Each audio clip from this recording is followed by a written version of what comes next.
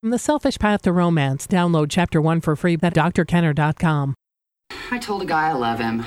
What I meant to say was, oh, I love that. But I got so caught up that I yelled out, oh, I love you. And then all of a sudden he got this look on his face like Indiana Jones running from the big ball. Well, Roz, do you love him? No, but I said it, so he should have said it back. It's just polite. There is no more emotionally charged phrase in the language than I love you.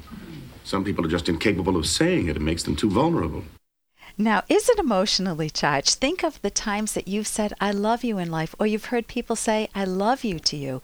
And some came to my mind. I've heard people telling their cleaning lady, I love you. You know, they hang up on the phone and they say, I love you. And it's just a flat voice. I mean, this differs from being in watching a passionate romantic movie, and the husband and the wife, not the husband and the wife, let's just say the man and the woman have gotten together and they're in this wonderful warm embrace, and you're just waiting to hear those words where he says, I love you. I love you. And she would return the words, and it's one of those high points in one's life, just seeing those moments, those treasured moments, or experiencing them in your own life. Now let's contrast that to somebody receiving an award, you know, getting an Emmy or something, and say, I love you all. Or maybe an award at Toastmasters. I love all of you. And the person doesn't even know you. It's a new member. It's meaningless. It just reduces the phrase to mincemeat. Many of us say it to our kids. We say to our kids, I love you. Translate that. That means, do you love me? I'm feeling needy right now and I need a hug. Can you just say I love you? You want your kids to answer. If they say, yeah, Ma, you feel betrayed. Well, there was a little article in Good Housekeeping by Joy Behar. She says it's called Joy to the World. She says, when did I love you become the only acceptable way to end a conversation? It's gotten to the point where those 3 words, I love you, have replaced goodbye. I overhear phone conversations that go something like this. Okay, I'll pick up a quart of milk. I love you. Or, I think I ate a bad piece of fish. I love you. We get it already. Let's not relegate I love you to the same category as have a nice day. And she ends it by saying the words I love you should be savored and saved and savored to maintain their importance. And then, of course, she has to end it by the way, I love you all. I'm Dr. Ellen Kenner. My show's The Rational Basis of Happiness. I'm a clinical psychologist. If you want to get on the line right now and ask me a question, you can. My number's toll-free, 1-877-DRKENNER. That's toll-free, 1-877-DR Dr. Kenner, DRKENNER. Right before the break, a woman had asked me, how does she deal with her feelings of feeling terrible and anxious? She wants some advice on how to deal with that. Well, first you can go to my website, drkenner.com. And if I don't have the article still up on how to decode your emotions, we're going to check that right after the show.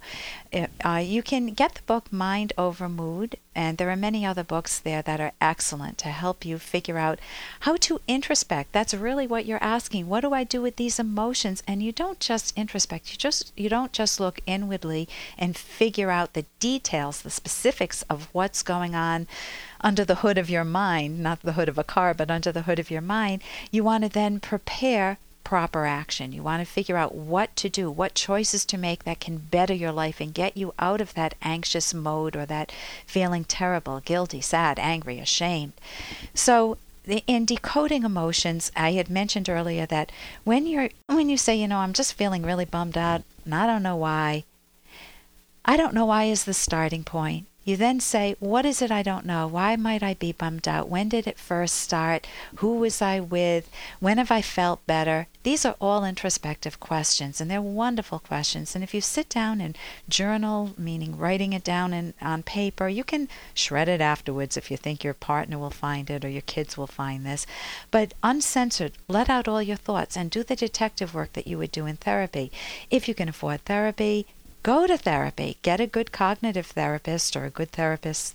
There are good therapists who aren't cognitive therapists, but I happen to love cognitive therapy. because it's skill-oriented. Cognitive is just a dressed-up word for thinking therapy. You figure out what's underlying your emotions. Let's take a little example with this. Let's say that this woman is very stressed out. She feels anxious and terrible. She doesn't feel good enough. Well, good enough meaning what? By her parents' standards? Well, then she needs to learn that it's her life. She needs to set her own standards. She doesn't need to be barefoot and pregnant if that's what her father wanted for her, that she can have a career if she wants it. If she feels not good enough in parenting her kids and she isn't a good parent, then she needs to get better parenting skills, and she can read books on my website, drkenner.com, that I highly recommend, by Adele Faber and Elaine Maslish. If she feels she's not good enough because she's in an abusive relationship, then she would need to figure out an exit strategy. And sometimes that's not easy when you're dumping on yourself just the way your partner's dumping on you. If she feels not good enough because she's had failed relationships and doesn't know how to find a partner and how not to wreck the next relationship, then she can read some books or learn some skills on how to make herself more lovable and how to feel more confident and pick better partners, pick better, and not understand what mistakes she made the last time, assuming they were mistakes, and not to make them again. I'm Dr. Ellen Kenner, and it's always great to figure out how to understand your own mind, and that's what I do on my show, The Rational Basis of Happiness. Now, here's the dilemma that Adrienne's in. She's the woman that has the problem of celebrating her birthday on the anniversary of the death of a co-worker's child. Dear Dr. Kenner, I recently started a job where I work with a very nice gal, Judy, and have been to her house for candle parties. I guess she sells candles. And I have found out that this is the 1-year anniversary of her son's death on my birthday. I don't know what to do with that day approaching. She's still very upset, to the point that she will just start crying, and I mean heaving. I can't imagine what it would be like if I were facing that. What can I do to help counsel this woman? I have even told the girls at the office, please don't send me flowers on my birthday. It's some sort of tradition that they send it to everyone. But I was told, don't be silly. What should I do? Please help me with helping her through this time. Adrienne. Adrienne, I hear that you have 2 questions. What can I do to counsel her? And the other is, what do you do about your birthday? So let's take the first one. What do you do to counsel her? I would say be absolutely true to yourself. If you feel really close to her, like a best friend connection, sometimes we feel that way with someone that we've met, then you can offer her a shoulder to lean on. You can say, Judy, if you need to talk to anybody about what you're going through, give me a call. I don't think I'll ever understand the intensity of the loss of a child, of the pain you're going through, but I'll be there to keep you company. And I would add the following statement. If I find it's too much for me, Judy, I'll let you know, and maybe that's an issue for therapy, because I don't want to pretend I'm your therapist. I don't have those skills. Now, if that's not your relationship with her, and you've got kids and a husband and friends of your own, and you don't want to enmesh your life with this coworker, you'll go to her candle parties, but you want to be cordial to her at work, then keep your boundaries. Do not give her that offer, because if she starts to lean on you, she'll sense that you really didn't mean it, and you'll feel friction all the time. She'll know that don't try to sacrifice yourself. She'll know that you're not fully tuned in. If she prefers privacy, she just says, no, this is something I want to deal with on your own, then don't keep intruding with questions. Are you sure you're doing okay? Tell me what it's like to have lost a son. If she doesn't want to talk about it with you or at work, just respect that. Everybody varies in how they want to grieve a loss. Many times couples get in trouble because one partner, if they lost a child, one partner wants to reconnect with life again, and the other partner is still grieving the loss, and they see each other as villains. So you don't want that to happen. I'm Dr. Ellen Kenner. I'll continue with this right after the break.